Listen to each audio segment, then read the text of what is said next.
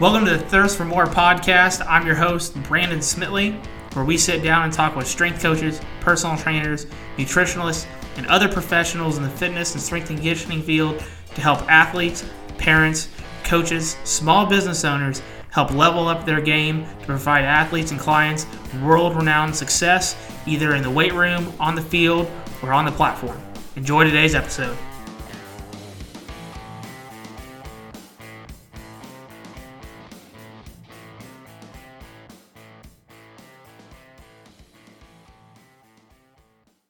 On episode 19 of the Thirst for More podcast, we sit down with Dr. Mike Nelson, who is a research fanatic who specializes in metabolic flexibility and heart rate variability. He's also an online trainer, an adjunct professor, and a faculty member at the Carrick Institute. He's also the creator of Flex Diet and the certification that goes along with that. He's also very involved in the talk about keto and that diet specifically for performance and fat loss. He works with people from all over the world through his online training business. Me and Mike met through our ties at Elite FTS, so we happened to be at a seminar, and he was attending, and I believe I was one of the coaches there at the time. And we kind of just talked a little bit briefly there, and that's kind of how we got to know each other. We've kind of interacted briefly online since then. But Mike is very knowledgeable. He's got the academic side of things down, and I really like talking to somebody about metabolic flexibility because everyone tries to understand what that is. People get it confused with kind of if it fits your macros, and then there's also all that discussion about the ketosis and keto diet and whether it works for performance and what that benefits might look like. And Mike does a really good job of breaking this down in relatively simple terms so that you can understand it, apply it if it's something that you would want to use, or even if you're somebody that is experienced in the academic-based world, he's probably going to go into some stuff that might help you benefit and trying to understand if this is something for you as well, if you happen to be in that side of the field, or where you might go to maybe learn some more information. So we've got some great stuff in the show notes. I highly recommend you check that out with either his certification stuff, some extra resources and materials that he's provided us on this. Mike has went above and beyond, and you could check him out at his website, miketnelson.com, for anything else you're looking for on him. And I know he's very active on the social medias as well. So enjoy episode 19 with Dr. Mike Nelson.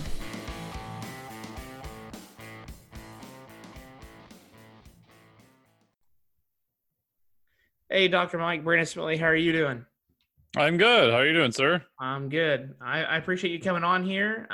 We've had some academic-based people on here before. We've had some really good stuff. And I remember the first time I met you was actually, I believe, through an Elite FTS seminar. And yeah, that's right. That was a while ago. Yeah, and I've kind of kept up with you since. I love all your information. It's really good, especially the nutritional side of things, because that's probably honestly one of my weaknesses.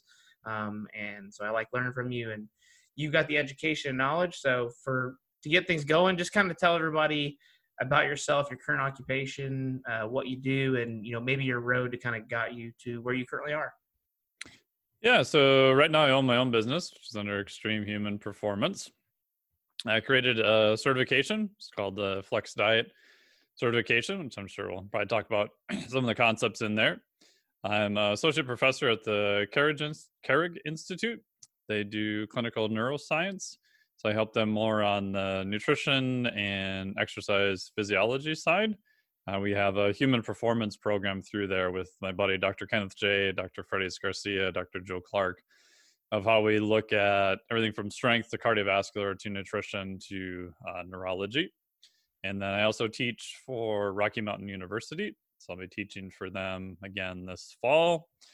And do a little bit of research here and there, helping with some other random projects and teaching, and not so much live presentations now. Everything kind of got scrapped with that. And then how I got into it was probably like most people. Like I started college I'm 6'3", but so at the time I still weighed 156 pounds. So I kind of looked like a eel-shaped rake. I'm like, oh, maybe I should do some of this lifting stuff. And I was all excited when I took my first course on lifting. I was a freshman in college, and the guy comes in and he's like, all right, we're going to teach you guys here how to lift weights. And he's like, some of you need to lose weight. And some of you, and he looks at me and points, he goes, holy shit, some of you need to gain weight. And then he proceeded to disappear, and we never saw him again. So I still didn't learn anything. Like most people, you kind of, read magazines and just try stuff. So when I started there, I was on this kick of doing like the same routine every day, which you can imagine how that works for a couple of weeks, and then just gives you blinding joint pain and no gains after that. So also when I was there, I was at St. Scholastica in Duluth, Minnesota. It was one of the rare colleges where an undergrad, even not in a physical therapy program or a highly specialized program, they actually had cadavers for anatomy and physiology. So I did a Bachelor of Arts in Science there. And so I got to take anatomy and physiology, using cadavers, which to me was like super eye-opening. I was like, wow, this is like really fascinating. So I started taking more physiology classes, just for fun. And then initially did a dual degree program. So I got my Bachelor of Arts there, and then went to Michigan Tech in the Upper Peninsula of the UP of Michigan there. And I was just going to do a bachelor's there. And I thought, well, it's only another, 2 years to do master's. So I did my post-grad stuff and then ended up doing a master's in mechanical engineering, biomechanics. I ended up looking at basically a ray gun. So I wasn't able to find funding. So they wanted somebody who could do heat transfer stuff. So I had to go teach myself heat transfer. And we created a computer-generated model of a monkey head in front of a big microwave transmitter, which the military later declassified as a ray gun. So they literally have a microwave transmitter on the back of a vehicle. They point it at a crowd of people, and it feels like your skin is being burnt by a light bulb, but there's not any deep tissue heating effects. It just lights up kind of the sympathetic nerve endings on the skin. So it was used as a non-lethal crowd dispersion technique. You can look up something called the active denial system. So I finished that, and I started working for actually a medical device company. The time was Guidant, was later acquired by Boston Scientific. I worked in technical services there and said, okay, I did 8 years of college, never going back to school again. I was still reading physiology, just started going to conferences for fun, and sat in the back and just annoyed trainers and couldn't figure out why nobody reads research until I realized that, I'm probably the only real nerd in terms of trainers that reads research per se, and didn't know what to do. So I ended up going back to the University of Minnesota. I was going to do a master's in physiology. Met a guy there, and he's like, well, you should just, don't do another master's. You should just do a PhD in biomedical. I'm like, okay. So it took 1.5 years to apply, get into that program. Did that for 5 years, almost completed all the classwork except for 2 classes. But along the way, I just spent all my free time reading physiology, going to more conferences. And eventually I just dropped out of the program because I didn't really want to do any more math. And then I went over to the exercise physiology department, started that fall, which unfortunately meant that I had to start over from basically ground zero again. I get there the first day, advisor walks in. He's like, hey, we got 2 new projects, and they both involve a lot of math. One's on metabolic flexibility, and one's on heart rate variability. And he looks around the table and points at me at the end. He's like, you, math boy, whatever your name is. He's like, these are your projects. So I'm like, oh, crap. So I came over here to avoid math, and like literally the first day of the first meeting, I get projects that involve math. So that's how I kind of got into those 2 topics, so to speak. And it was using some math to try to figure out some new information. And along the way, just started training clients. I've been training clients since 2006, actually. Worked at a gym for a while, did that, and it was good. Unfortunately, the gym filed for bankruptcy. So I found out by showing up there one day with clients and a little sign on the door. Oh, yeah, we filed bankruptcy right to this address in Iowa. And this was probably like 10 years ago now. I'm just like, oh, man, like what the hell am I going to do? I don't know if I want to go to another gym. I don't want to spend my whole extra free time running around between 3 gyms and chasing clients down and all this stuff. So I took the clients I had and said, hey, if I buy some equipment, are you like, all right, just training in my garage? And 2 of them said, sure. I gave them like some crazy discount if they would pay cash for a year in advance. So I took that money and went to Lead FTS, called up Wendler, which was quite the interesting conversation. Eric Resamy sent me over. He's like, yeah, call Wendler, tell him you're looking at a home gym. He'll set you up. I'm like, all right, cool. So Wendler picks up the phone, and it was literally like a 10-minute conversation of, yeah, just buy a 2x2 rack, Texas power bar, a trap bar. Don't buy any adjustable bench. They're all shit. Just buy a flat bench. And then the other 1.5 hours was literally talking about death metal and testosterone for like an hour and a half with random F-bombs every other word. So so just started training people in my garage, and fast forward, I ended up finishing my PhD in exercise physiology, looking at those two topics, and yeah, it's kind of where I am today. That's very interesting. So you've obviously got a wide group and an area of experience with all that, because I know personally for me too, when I was doing got my undergrad at Purdue and then being at Indiana State and having to use some of that math. Yeah. That's something I hated too. And I've always contemplated a PhD, and I'm like, if it was without the math, like if I could somehow get a PhD and do research without the math, I probably would do it. But I just absolutely hate it myself. And I also have a friend that is actually from Michigan Tech. I should say that's where he actually coaches now. Oh, nice. Yeah, so I know of that very small school as well, because he's managed to do a really good job with their cross country program. And I met him through grad school, so that's very, very small world.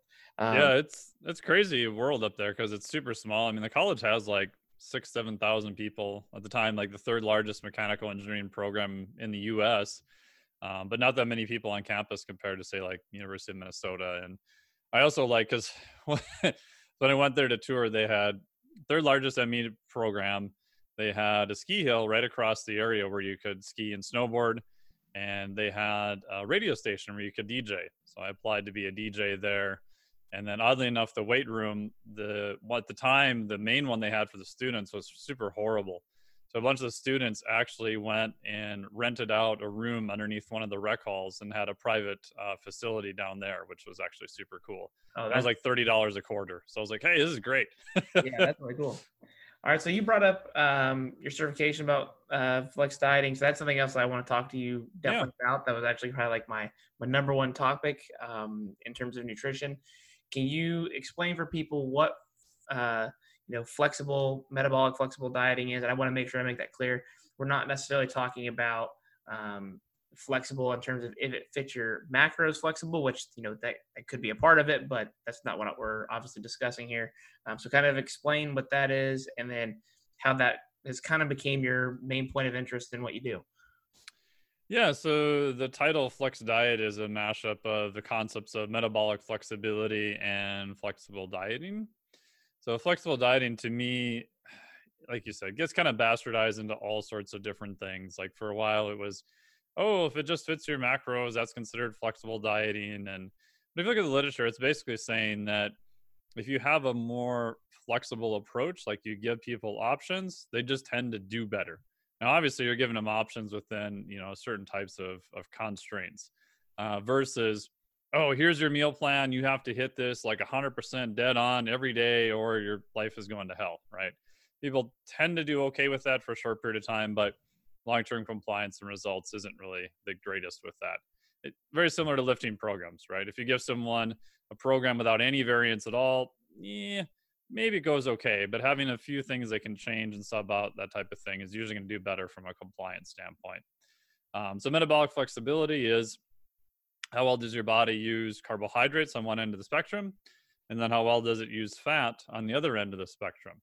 So a lot of the common nutrition stuff you hear now is that, everyone, you got to do super high fat. That's like the in thing now, or protein and fat only in like a carnivore type diet, or other people then are like, but your performance is going to suck, so you need carbohydrates. And it's like everybody has like their own macronutrient camp that they just kind of hang out in.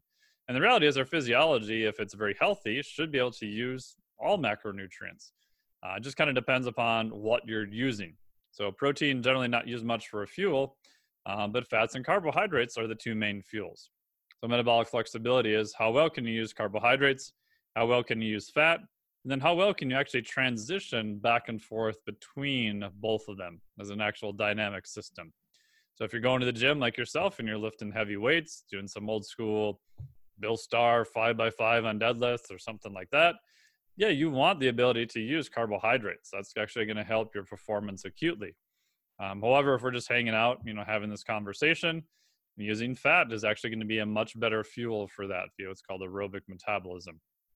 So it's saying that not one or the other is necessarily better. It depends on the context of what you're actually trying to do. And to be able to use both of them and just use them at the right time is going to be best.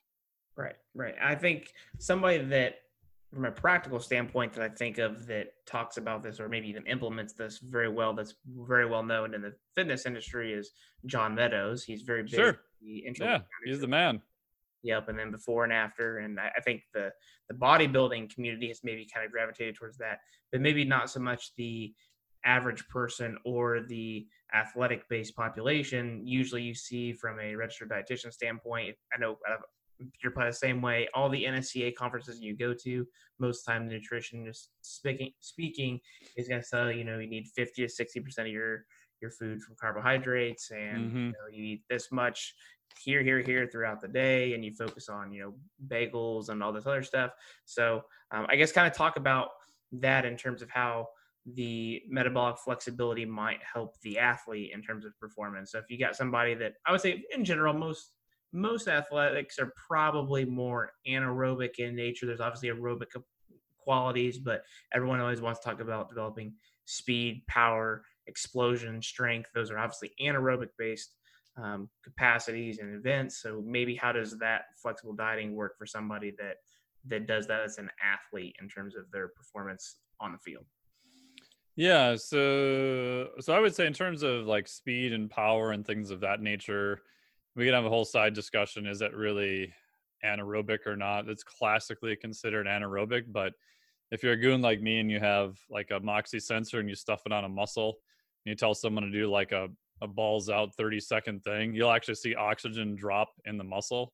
The first time I saw that like 5 years ago, my head almost exploded. But but if you look at like typical speed and power, we do know that a lot of those high end activities are powered more by carbohydrates.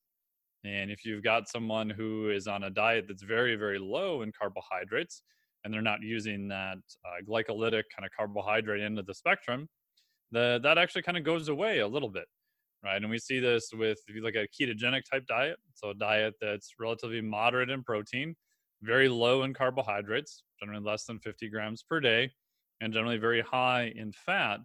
If someone is on that chronically for a long period of time, we do see a reduction in speed and top end power of 5 to maybe 8%.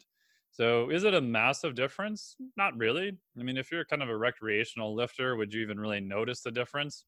Maybe not. However, if you're an elite athlete on the other end of the spectrum, and somebody said, yeah, just by changing macronutrients, it could cost you up to 8% off your top end. You're like, holy crap, that's extremely significant at that point. So again, the context of who you're talking about makes a difference. So with most athletes in general, I'm always looking at, yeah, we probably need a set amount of protein to cover response in terms of recovery, and then from there, yeah, we need a fair amount of fat just to survive for hormonal response, things of that nature. And then carbohydrates are the thing that are probably going to fluctuate the most within the diets. Because most athletes, again, you're looking at this tightrope walking, and even people who go to the gym, performance and body comp, right? Because we can just massively overfeed you, and if all out just performance, body weight not regarding, yeah, that's going to help, right? If you look at powerlifting, super heavyweights tend to lift more weight than other weight classes. Right. However, vast majority of athletics and vast majority of people have some body composition concerns there also. They're in a weight class or they're in a sport where they have to move their own body. So they can't just add, 30 pounds of fat that's not doing anything. So you always kind of titrate these responses between making sure they have enough appropriate fuel to get the performance that they need, and then also kind of making sure that their body composition is where they want to be.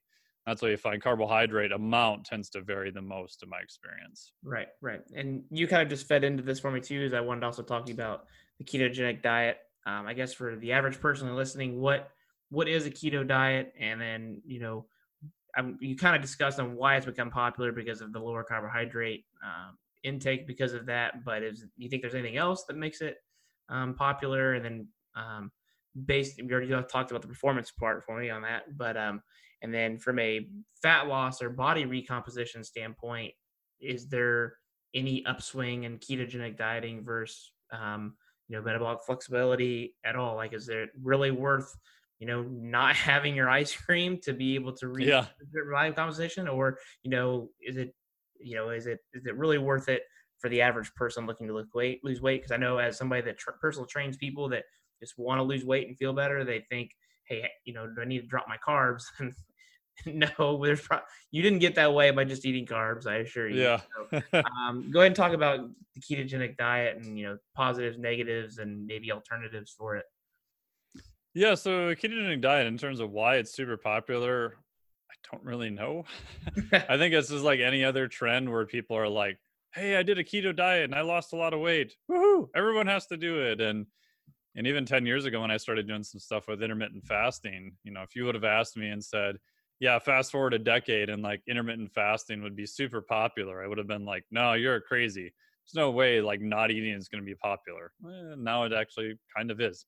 So everything kind of goes in sort of different phases for who knows what reason, right? Gluten free was a big thing for a while because I think early on, if people went gluten free, not accounting people who are celiac or people who may or may not have issues, you just couldn't eat a lot of other crazy foods, right? So your food selection and what you made actually changed pretty drastically, and a lot of people ate more whole foods, more fiber, ended up taking in less calories, so they lost weight. Now, not so much. Now you can get gluten free almost anything, right? So now you don't really see as much weight loss in terms of general population with that. So I'm not sure why it became super popular, but trendy just like anything else. So as we said, by definition, a ketogenic diet is low to moderate-ish protein. There's some debate about what that is and what the cutoff is and all that kind of stuff. But classically, we define a state of ketosis by how many ketones you have in your body. So ketones are these byproducts of fat metabolism. So if I take and I drop insulin really low, so I keep carbohydrates very low, usually less than 50 grams. Some people have to be less than 30 grams. My insulin level is going to be much lower. Like I said, protein is low to moderate.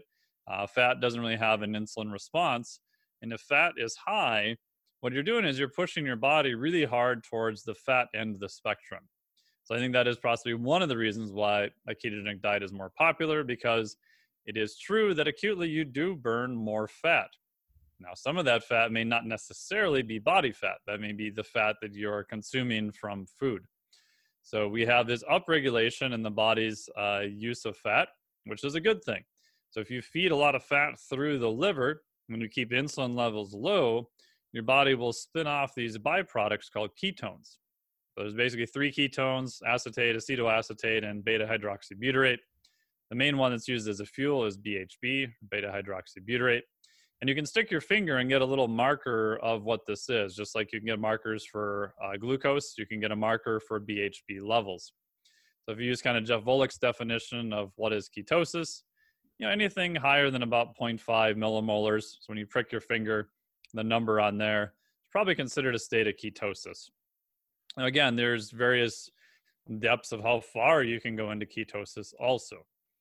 If you go kind of look at physiology, ketosis generally was a starvation type condition. Right? So our body is wired that if we're, paleo man out looking for woolly mammoth and we can't find any woolly mammoth and we don't really have any food, our insulin levels are going to get lower and lower and lower. And that's going to push the body to start using more fat as a fuel. So a state of ketosis, in my opinion, is kind of like a backup system. So when you were 4 days that you were fasted, your body figures it out and goes, aha, we'll just start running through a whole bunch of body fat. The downside is the brain can't necessarily directly use fat as a fuel. Its main fuel it prefers is glucose. Second fuel, maybe ketones. Third, maybe lactate. So the brain says, aha, we'll figure this out. So we'll, in starvation conditions, have low levels of insulin. We'll have a little bit of glucose kind of floating around, right? We'll make sure that the brain gets that first. And the brain can also use these ketones as a byproduct. So can muscle, so can cardiac system. So these ketones end up serving as another fuel in addition to just direct fats. Most of that is also probably for the brain. Fast forward to modern day, most people probably, unless they're doing a ketogenic diet, won't ever really get to a state of ketosis. So on one hand, to me, it's absolutely fascinating that if we take Bob, who's 50 pounds overweight, probably has never fasted for longer than 12 hours in his life, never doesn't even know what a ketone even looks like, But if we take Bob and we lock him up in a metabolic chamber or put him in a metabolic ward, and we don't feed Bob for like 2 or 3 days, in addition to be very angry with us, he would probably actually get into a state of ketosis. Even the fact that his body in 50 years has never run that system per se at a high level, it'll still hold on to that metabolic machinery in order to make that happen. So to me, I think of ketosis a little bit more as kind of the backup system. And just like a backup generator, yeah, do you want to go out and fire up the generator once in a while and make sure it works? Yeah, I think that's probably a good idea. Do you want to live in that state the rest of your life? Yeah, my bias is probably not. However, are there any real negative health consequences of that? Not that we really know of. A lot of times dietitians or other professions will, you hear the word ketosis and they think, diabetic ketoacidosis, which is something completely different. So if you're a healthy individual, no matter how hardcore you go on a ketogenic diet, you're not going to get just these astronomical levels of ketones. So we don't really have to worry about that as a pathology in healthy people. You have enough little bit of insulin output that'll cross-check that at the liver. We can look to things like the Charlie Foundation has a lot of long-term data on people doing very hardcore ketogenic diets. It's actually an intervention for epilepsy and some other weird metabolic diseases. And when we look at those populations, like we don't really see a lot of negatives per se. On an individual level, there may be some things to watch out for. But in terms of, is it frankly unhealthy? I don't think so, especially if you're a healthy person. If you look at some pathologies, like if I get whacked in the head really hard and have a TBI or traumatic brain injury, me personally, I'm probably going to put myself in a state of ketosis as fast as humanly possible. I actually carry, when I kiteboard a lot, I carry ketone esters actually with me to do that just in case. So I think for some pathologies or some type of not normal or quote healthy physiology, I think a ketogenic intervention might be extremely beneficial. If you're a healthy person, I think it's an option, but then we have to look at what is the downside. Downside is generally compliance, right? So your carbohydrate intake has to be pretty darn low. If you've been doing a hardcore ketogenic diet for many years, yeah, you may get by with a little bit higher levels of carbohydrates. You start getting into external supplements, things like that, yeah, you may get by with a little bit higher level of carbohydrates. But for most people, the compliance issue is the biggest thing. So usually I'll ask them, I'm like, hey, what are your top 3 favorite foods? And if their top 3 favorite foods are all carbohydrate-based foods, I'm not really thinking a ketogenic diet is going to be number 1 for them. But if their top 3 foods are lard, bacon, and butter, I don't know why I just picked those, but, or some type of fat, maybe, that might be more easy for them to do. Another benefit of a ketogenic diet is the data is split on this, but it does appear to reduce appetite. So there's been a couple of trials now where they've actually done a ketogenic type approach in athletes, trying to put them on a caloric surplus, saying, okay, can we get people to add a lot of lean body mass on a ketogenic type diet? And so far, those trials in general have been kind of a bust because it was hard to get people to eat a lot of calories in a ketogenic state. So that is a plus for some of it. So again, I think it comes back down to the individual. If your favorite foods are carbohydrates, I'm not thinking a ketogenic approach is going to be the first thing I'm going to have you try. However, if that doesn't really bother you and you're one of those people who tends to get very hungry very easy, and you find that as you go into a ketogenic type diet that your appetite just drops really hard, and that makes it easier for you to be compliant, then yeah, I think it might be a good approach for you. If you're an athlete, the first question I'm going to ask you is, what is your goal?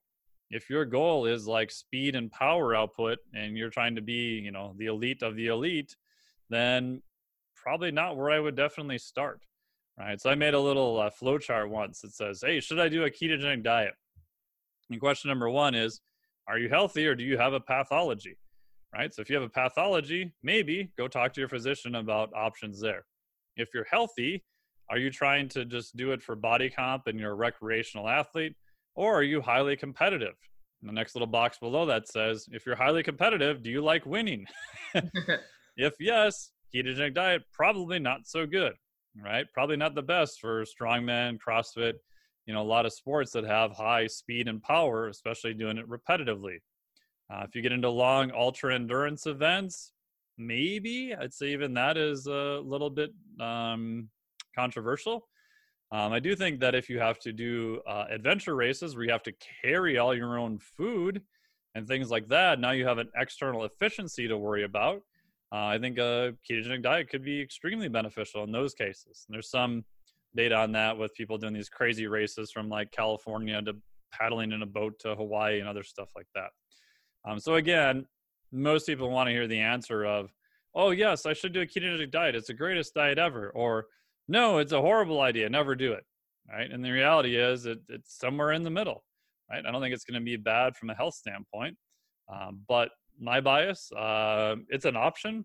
I'm usually a little bit more on the metabolic flexibility side per se than the ketogenic side. But again, depends upon what you have going on and what your preferences are. Right. Yeah, I think it's always important to look at that as a spectrum. I know personally for me, I've tried it, and I did like the fact that I got to eat a lot of fat. But as somebody Yeah. that pound usually requires a fair amount of food, I mean, right now I eat almost about 3,000 calories a day, give or take, and I'm holding pretty steady at my weight, and so that's a lot of food. And I'm like, I don't know if I want to try to eat. And you try to break down how much fat that is in terms of a day, Yeah. like, it's a lot. And then you got to think about possible digestion issues because, like you said, Yep. you've got to start eating butter and bacon and oil on salads and things like that. Like, it's actually a lot more thought, I think, than some people initially think. So when people ask me about it from a performance and they're usually already eating quite a bit of food, I'm like, oh, I don't think you truly understand how much, like, 200 and some grams of fat is in a day and what that can do. If you can't just go from 40 or 50 grams of fat to 200, like, you're going to be wrecked for a couple days. Yeah. So I guess also when you kind of brought that up, it kind of made me think a little bit of carb cycling. So how would you Sure. say that carb cycling kind of fits in with this flexible dieting approach? And in my opinion, it's very similar, but you can make a case that there are some differences. So maybe kind of break off what the differences are between those two approaches, because obviously a quote unquote keto or low carb approach is kind of involved in a carb cycling approach.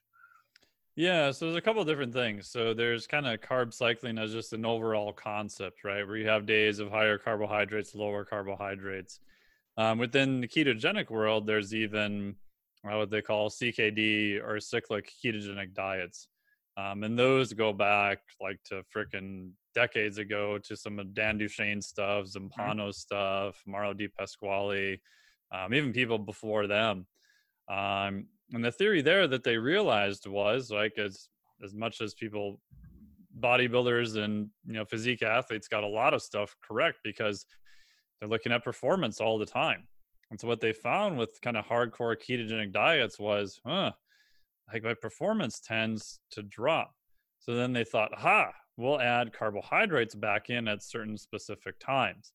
And there's all different timing schemes and things like that. Some people I've worked with, they can get away doing that, but I would say they're probably not the norm, right? So one of the approaches was like 5 days of very hard ketogenic, and then Saturday and Sunday, you just go crazy and eat everything in sight and add more carbs back in. And what you find is, again, there's only been really one study that's looked at this from Wilson's lab. It usually takes you about till Thursday to kind of get back into a state of ketosis, and then you get completely kicked out on the weekend. The other downside too is that if you're doing a ketogenic approach, if you get super nerdy about it, there's an enzyme called PDH, or pyruvate dehydrogenase. And all people have to know is it's basically just a gatekeeper to glycolysis. It's a gatekeeper to this carbohydrate end of the spectrum of metabolism. The longer you're on a ketogenic type diet, because carbohydrates are very low and fat is very high, this enzyme, kind of like the gain on your stereo, gets turned down, right? So early on, if you look at the research, they're like, long aerobic events, these are all fueled by fat. This is our hypothesis, which was later kind of disproven. But if that's true, we should be able to upregulate fat use. Okay, how do we do that? We'll put someone on like a ketogenic type diet. Great, we did that. wow, we dramatically upused their ability to use fat. They go to run the race. No freaks. Like we didn't create anyone faster. So then they said, well, let's measure high level aerobic athletes, marathon runners, and see what fuel they're using. Oh, wait a minute. They're actually using more carbohydrates than we thought. Uh-oh. All right, well, let's take our high fat ketogenic approach, and the day or two before the race, let's just give them a piss ton of carbohydrates, right? So now they've upregulated their body's ability to use fat. We gave them carbohydrates, so they'll have stored glycogen and they should perform better, right? This is the same theory of metabolic flexibility. So they do that and no freaks, like no one runs any faster. They're like, oh, what happened? Oh, crap. Well, we didn't measure muscle glycogen. We don't know how much stored form of carbohydrate in the muscle they have. They do another study. They basically jam needles into their legs and measure muscle glycogen. Muscle glycogen is back up to normal. We're good. Woohoo! No freaks. Like, dang it. What the hell is going wrong? And what they realized was if you carbohydrate load someone, let's say who's been doing ketogenic for, let's say 4 months, and you carb load them for 2 days before a big race where they're using more of the carbohydrate into the spectrum, because that enzyme, that PDH enzyme, got turned down, they're not able to use all those carbohydrates to the highest degree. They're still present, they're still in muscle glycogen, but that machinery has been kind of downgraded a little bit. So in terms of that, from a high performance, I would say a cyclic ketogenic diet, probably not the best approach for performance. Now, again, some people for physique and body comp have used it and they've been okay with it, but not really the first one that I would go to.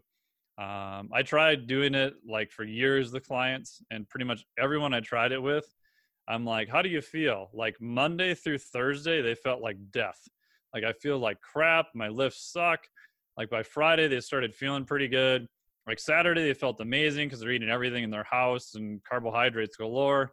Sunday night, they feel fat and bloated and tired. And then Monday, they just repeat the whole cycle again. So not really my first approach. So if we go to a non-ketogenic approach and say, well, what about we just oscillate levels of carbohydrates kind of from day to day? That's probably more where I'm a bigger fan. And then the question is, well, how do you set it up?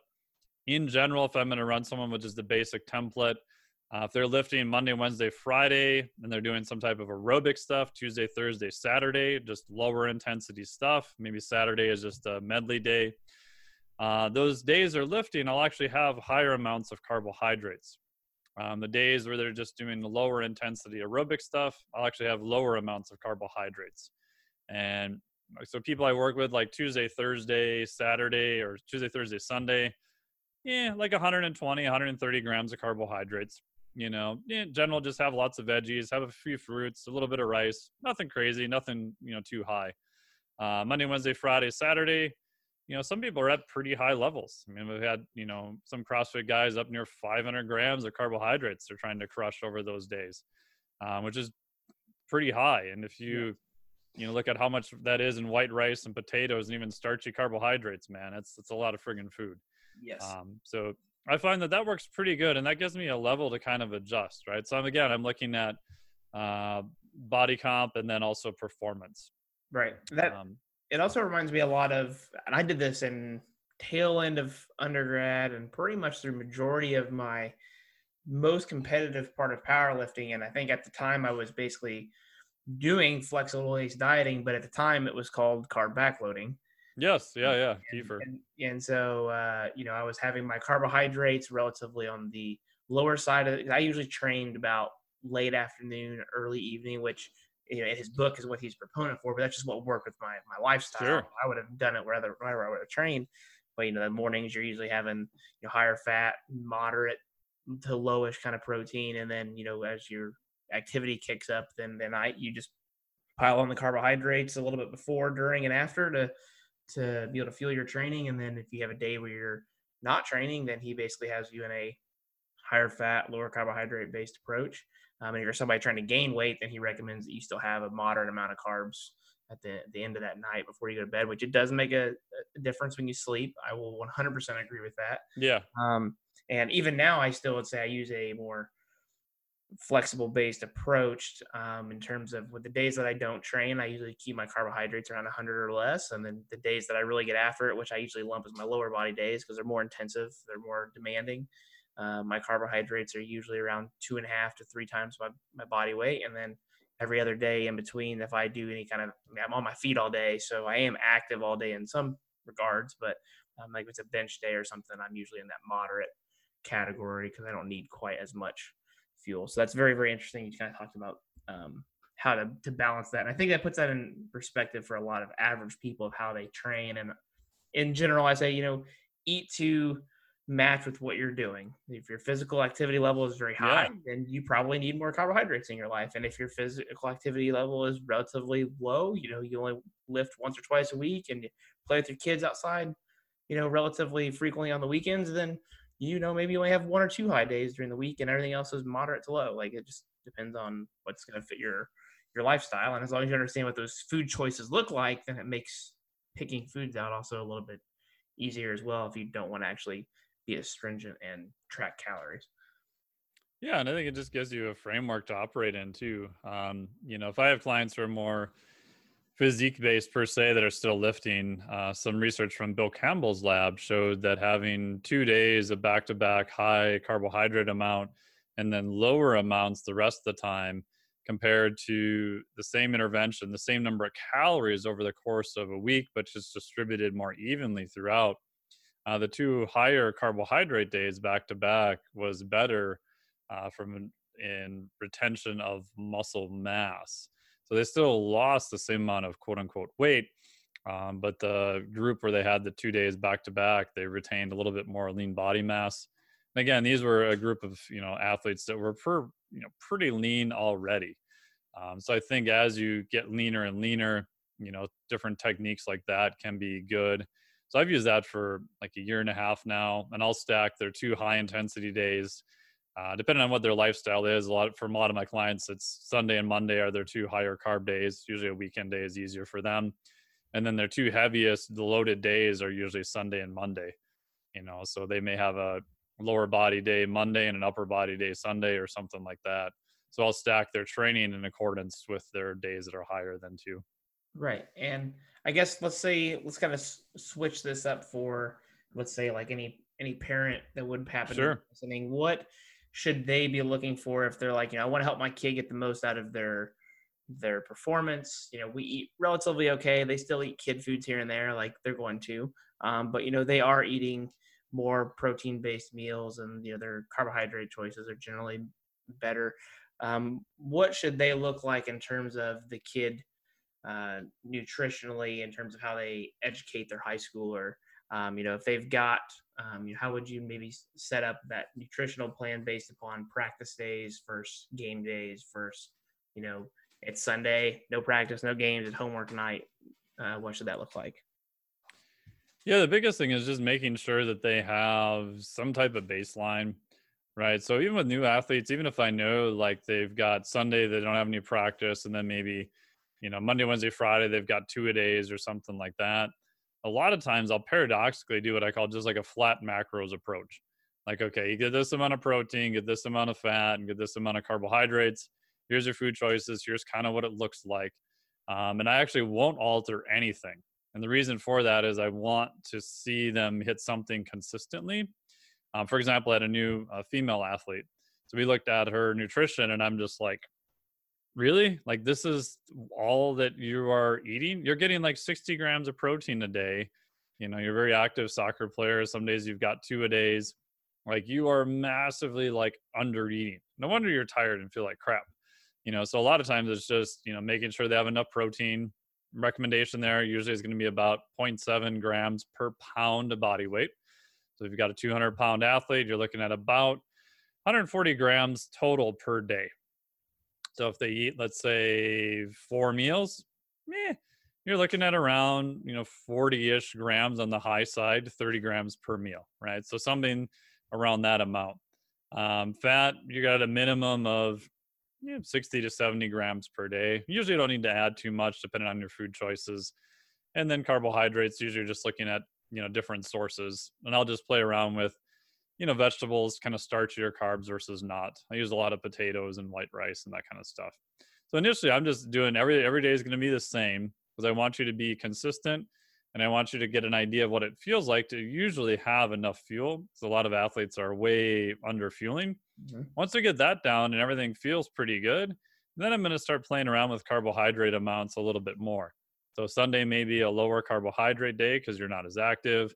When you've got 2-a-days, it may be higher amounts. And then another trick you can do is if they get to a more advanced state, let's say they've got a skills day in the afternoon at 1 p.m. and then they lift at 4 p.m. after, or whatever their schedule is that they've got going on.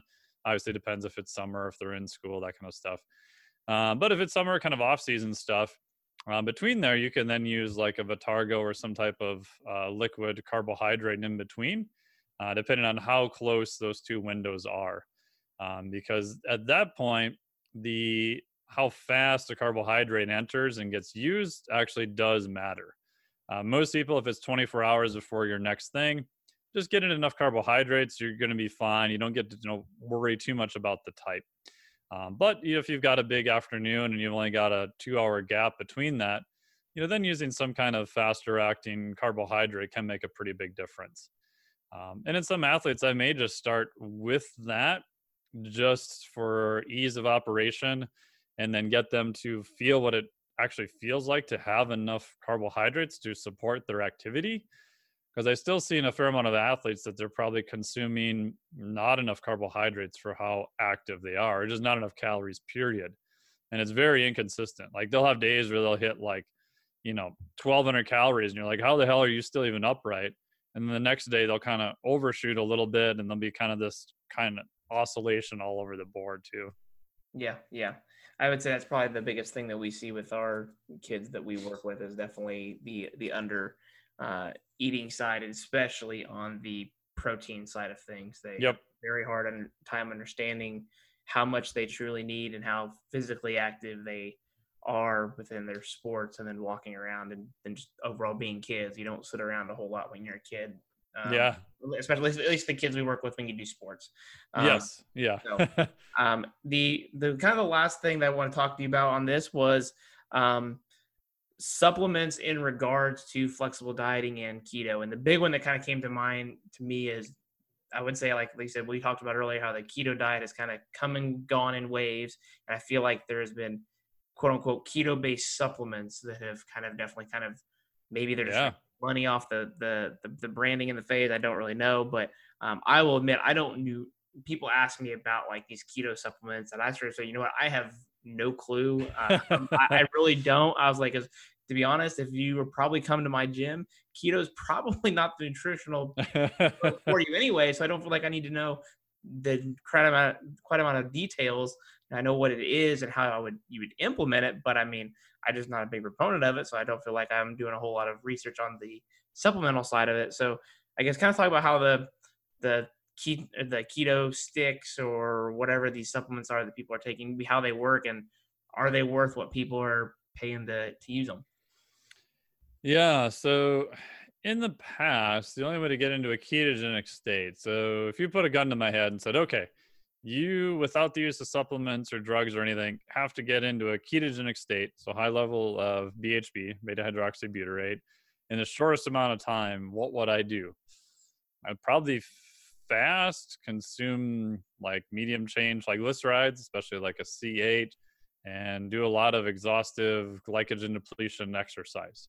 Now, again, does that mean that's the best thing to do? No. But you're trying to drive glycogen stores down and you're trying to keep insulin low. And if you do those things, you can sometimes increase ketones with certain oils. So MCT oils, coconut oils, things like that. That works if your goal is to hit just a state of ketosis. Now you can actually use supplements that within 20 minutes will get you to a very high level of ketones. So there's two forms of them. There's what's called an ester form, and there's a salt form. Both of them, so far this recording, are still considered supplements sold over the counter. So the esters were originally developed, there's two labs basically. So Dom D'Agostino's lab in Florida, And then the other lab is from Dr. Veach in the UK. And so in Dom's lab, they were looking at Navy SEALs using rebreathers. So a rebreather is a special device that's not like a scuba tank, right? So a scuba tank, if anyone who's done it, you see bubbles that go up to the top of the surface as you exhale. Obviously, if you're trying to be really sneaky, having bubbles show up out of an area you're trying to sneak up on someone, not so good. So they use something called a rebreather that doesn't have any external bubbles. The downside is that sometimes they can get what's called oxygen toxicity, and they can have cognitive issues, and it can be a pretty severe issue. They realized that having high levels of ketones or being on a ketogenic diet actually severely reduced the amount of oxygen toxicity risk they would have. But that wasn't super practical all the time either, especially when you don't know potentially when a mission is going to happen, things of that nature. So they said, hey, can we give these people something that would put them into a state of ketosis in a short period of time? So Dom went to actually Patrick Arnold, and they synthesized the BHB molecule and attached it to different esters, basically. And there's a bunch of different types and blah, blah, blah, a bunch of stuff there. But what that does is you consume it, and within 20 minutes, you can go from like not registering any ketones to like 2, 3.5. I've had people hit like 4 millimolar, which is really high, right? So for people to hit like even 3 millimolar, you're probably doing some type of very long extended fast. So now with a supplement, in 20 minutes, you can get those super high levels of BHB. So from a research standpoint, to me, that's like freaking fascinating, right? So we did this as part of the Carrot course. We said, hey, it's a 3-day course I was doing on nutrition. So what happens if we have people do an all-out 2K on the rower, which is just hideous by itself? And we did it under 3 conditions. So one day we did it fasted. One day we did it using a ketone supplement. We used the HVMN ester. And then the last time we used it after having a fair amount of carbohydrates. And again, it's anecdotal. I've only done this once in the US and once in Sweden. We had a couple people hit a PR on the fasted day. We didn't have anybody hit a PR on the ketone day. And we had several people hit a PR on the carbohydrate day. Again, unpublished data, that type of thing. So what's fascinating, though, is that how hard it felt by using the ketones. Sometimes people reported that it actually felt a little bit easier. And we did some cognitive testing and a bunch of other stuff around it. So again, for all out speed and power, is ketones going to be the preferred fuel? I'd say probably not. If, however, you're doing some type of cognitive task, maybe. So if we go back to ketones as a supplement for the average person, is it going to matter a lot? I would say probably not, to be honest. The other form of a supplement, which is most common now, is a salt. So they'll take the BHB molecule, so the ketone, and initially they just attached it to a sodium ion. So the original one that Patrick Arnold produced, I still have in my fridge, it's called Keto Force. And it literally tasted like you were just sucking on salty seaweed. It was just ungodly salty. It was just crazy bad. The downside was, even with the small amount, you would get a fair amount of GI upset just because of the massive influx of sodium. So if you influx a whole bunch of sodium into your gut, it's not going to end real well, right? If someone just ODs on, table salt too much, you're probably going to spend some time in the bathroom after that. So what they did then is that they split it out over different ions. So they picked 4 different ions, I think calcium, magnesium, sodium, potassium. And so that way it gets distributed through the gut, gets uptaken a little bit easier, and then you can take in a higher amount. However, with a salt supplement, maybe you hit 1 millimolar, maybe you hit 1.5. You cannot hit as high as you can with a ketone esters. However, they are cheaper. They actually taste pretty good now, which is kind of crazy. In terms of performance, I am not convinced that there's a massive increase in performance. Now, the caveat to all of this then is because it's a supplement, now you can start to do crazy stuff where you could have high levels of glycogen stores and high levels of ketones. I could combine a glucose type solution with ketones at the same time. So now I can start combining different fuel sources together. The data on that is pretty mixed, right? Some of the data from Veach's lab published in Cell showed that in elite cyclists, they did see like a 2 to 3% increase in performance. using carbohydrates and a ketone ester, which in that group of population, that's a pretty significant increase. Some of the other studies haven't really been able to replicate it. Louise Burke did a study. They also had a huge amount of GI upset in that study. So for right now, in terms of all-out performance, even combined with carbohydrates, it's like a maybe. So the thing that does potentially concern me, though, about people who are not high levels of athletes, maybe you get a little bit of appetite suppression from it, but thinking that you're going to add it to your normal diet and you're going to see an effect, probably not. Maybe you get lucky and maybe you're a little bit more of a hyper responder to it and your appetite goes down. That's okay.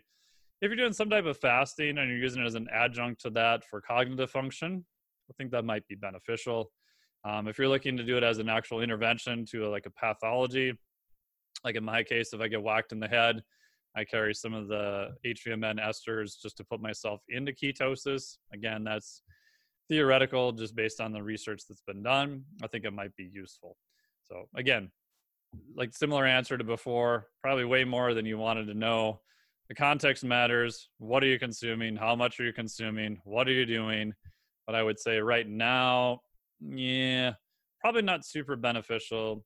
The last part too is that if you look at sports that may have a potential risk of head trauma, I think you could make an argument that there may be some benefit there in terms of health, right? So I've often wondered, like, if you're the NFL, NHL, before players go into a game, do you prophylactically consider giving them some type of ketone supplement to have higher levels of beta hydroxybutyrate, acetoacetate, to, if they get whacked in the head, maybe they have less side effects from that. So I would say that's still theoretical, but there's a fair amount, enough underpinning that the principle kind of makes sense in those cases. Interesting. That's very cool. All right. Well, I'm going to give you a chance here to kind of push your own stuff and kind of talk about your flexdiet.com and kind of what you do with that, and where anybody else can maybe get in touch with you, learn more about what you do, or if they just have more questions in general about flexible-based dieting approach or ketogenic diet-based approaches that we discussed, how they get a hold of you and learn more about what you do. Cool. Awesome. Yeah. So I designed the Flex Diet certification it's mainly for trainers, but actually about 40% of the people have gone through have been just kind of fitness enthusiasts who are interested in that kind of stuff. So when I set it out initially, I was like, especially at the time, I was spending a lot of time in CrossFit gyms. And I was surprised that, like, the high-end gyms usually had someone doing nutrition, but a lot of the other gyms, a lot of people were there for primarily body composition reasons. I would ask them, like, what do you do for nutrition? They're like, I don't know. We just do like a random challenge every 30 days. I'm like, oh, great. So you have like the fasting challenge, and then you've got the high carb challenge, I suppose, and then the keto challenge, or I don't know, it just seemed very disjointed. So when I set up to do it, I wanted to do something that was based on a custom but yet flexible approach. And my goal was to get, one person who maybe works at a gym of, let's say they have 100, 150 members, that one person could do all the nutrition for people in the gym, right? And again, we're not talking about treating pathologies or anything like that, just talking about health and performance stuff.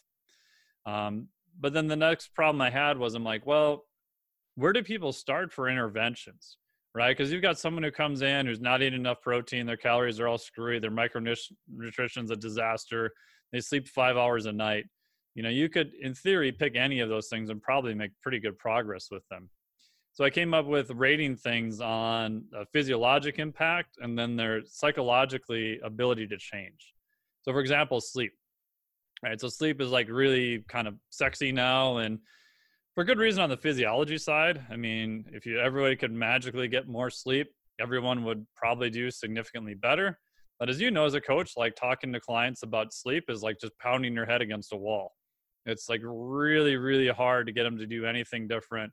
Because at the end of the day, it's kind of sort of a value judgment. So you're like, oh, okay, so you're telling me that, okay, the 2 hours at night I spend when the kids finally go to bed, I'm not working, and I get to chill out with my husband or wife or whatever and watch Netflix for 2 hours. So you're telling me not to do that and just go to bed. Like, yeah, kind of. Screw you, is a horrible idea. So if you rate the interventions I had on physiology, sleep's pretty high.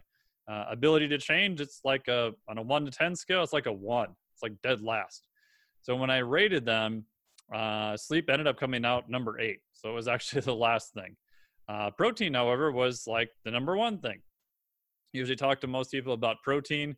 Lots of good physiologic reasons of why it helps, especially with satiety, especially with recovery, everything else. People who are dieting, you're like, hey, I want you to eat more of this thing. They're like, what? You want? I thought I was supposed to like not eat as much. So you're telling me I need to eat more protein. Like, yes. So that was a relatively easy win once you get over just a little bit of education. So protein then was ranked number 1. So the course is set up with 8 different interventions, and then they're ranked in that order. So whatever has the highest physiologic and psychologic ability to change is going to be near the top. And then there's just an overall lecture that talks about, metabolic flexibility, flexible dieting. And then there's a 1-hour lecture that talks about each individual thing. So everything you wanted to know about protein in 1 hour, carbohydrates in 1 hour, fasting, keto, that type of stuff. And then we have very specific action items that you would do for each one. So for protein, there's 5 different action items that you would do. And if people want more information, we have like 9 different expert interviews in there from, protein. We've got one from Stu Phillips and Jose Antonio. If you want to know about flexible dieting, we've got Dr. Eric Helms. So we have actual experts talking in detail about the specific things. But yeah, so they can find more information on that is just flexdiet.com, and then sign up to the waitlist there on the newsletter. And then it opens right now around 4 times a year. So as soon as it opens, then they'll be notified of it there. Cool. All right. Well, I appreciate all your information. I'm going to have the show notes available on our website as well about everything we talked about, with all the links to the flexdiet.com and your website, and then also kind of talking about what you do and your basic biography and all your website stuff as well. So, and also all your social links. So I follow you on Facebook. You always have really good stuff on Facebook. I know. Oh, thank you. A lot of the population is very Instagram heavy, but kind of like what you do. I mean, like you've said probably almost a dozen times here, is that context matters, and having context on Instagram is very, very difficult when you've got this very small image with so much space. And you could say that keto sucks on there, but at the end of the day, at the bottom, which nobody reads, you could say, but here's some good positive things, like we kind of said today, where the context matters. So I personally like your Facebook stuff, and I usually take away some good stuff when you have stuff on there. So I'll have all that linked on there as well. Do you have anything last second that you want to add before we go? No, I mean, most content I put out now is through the newsletter. So if they just go to flexdiet.com, go to the wait list, and they can sign up to the newsletter, and through there, they can just hit reply and tell me that you heard me on the show here, and I'll send them a cool gift. Oh, awesome. I appreciate it. Yeah. Thank you. I appreciate you having me on here. Really appreciate it. Yes. Thank you. Take care, Mike. Yep. We'll see you. Bye-bye. Thanks for listening to Thirst for More podcast. Give us a follow on Spotify, iTunes, Google, and other streaming services. Feel free to visit our website, thirstgym.com. That's THIRSTGYM.com. And click on the podcast tab to look over show notes and extra free resources. You can also give us a follow on Instagram at Team Thirst. That's TEAM_THIRST. Or you can give me a follow at B Smitley. That's BSMITLEY for more updates on future episodes to come. I'm your host, Brandon Smitley, and we'll catch you at the next episode.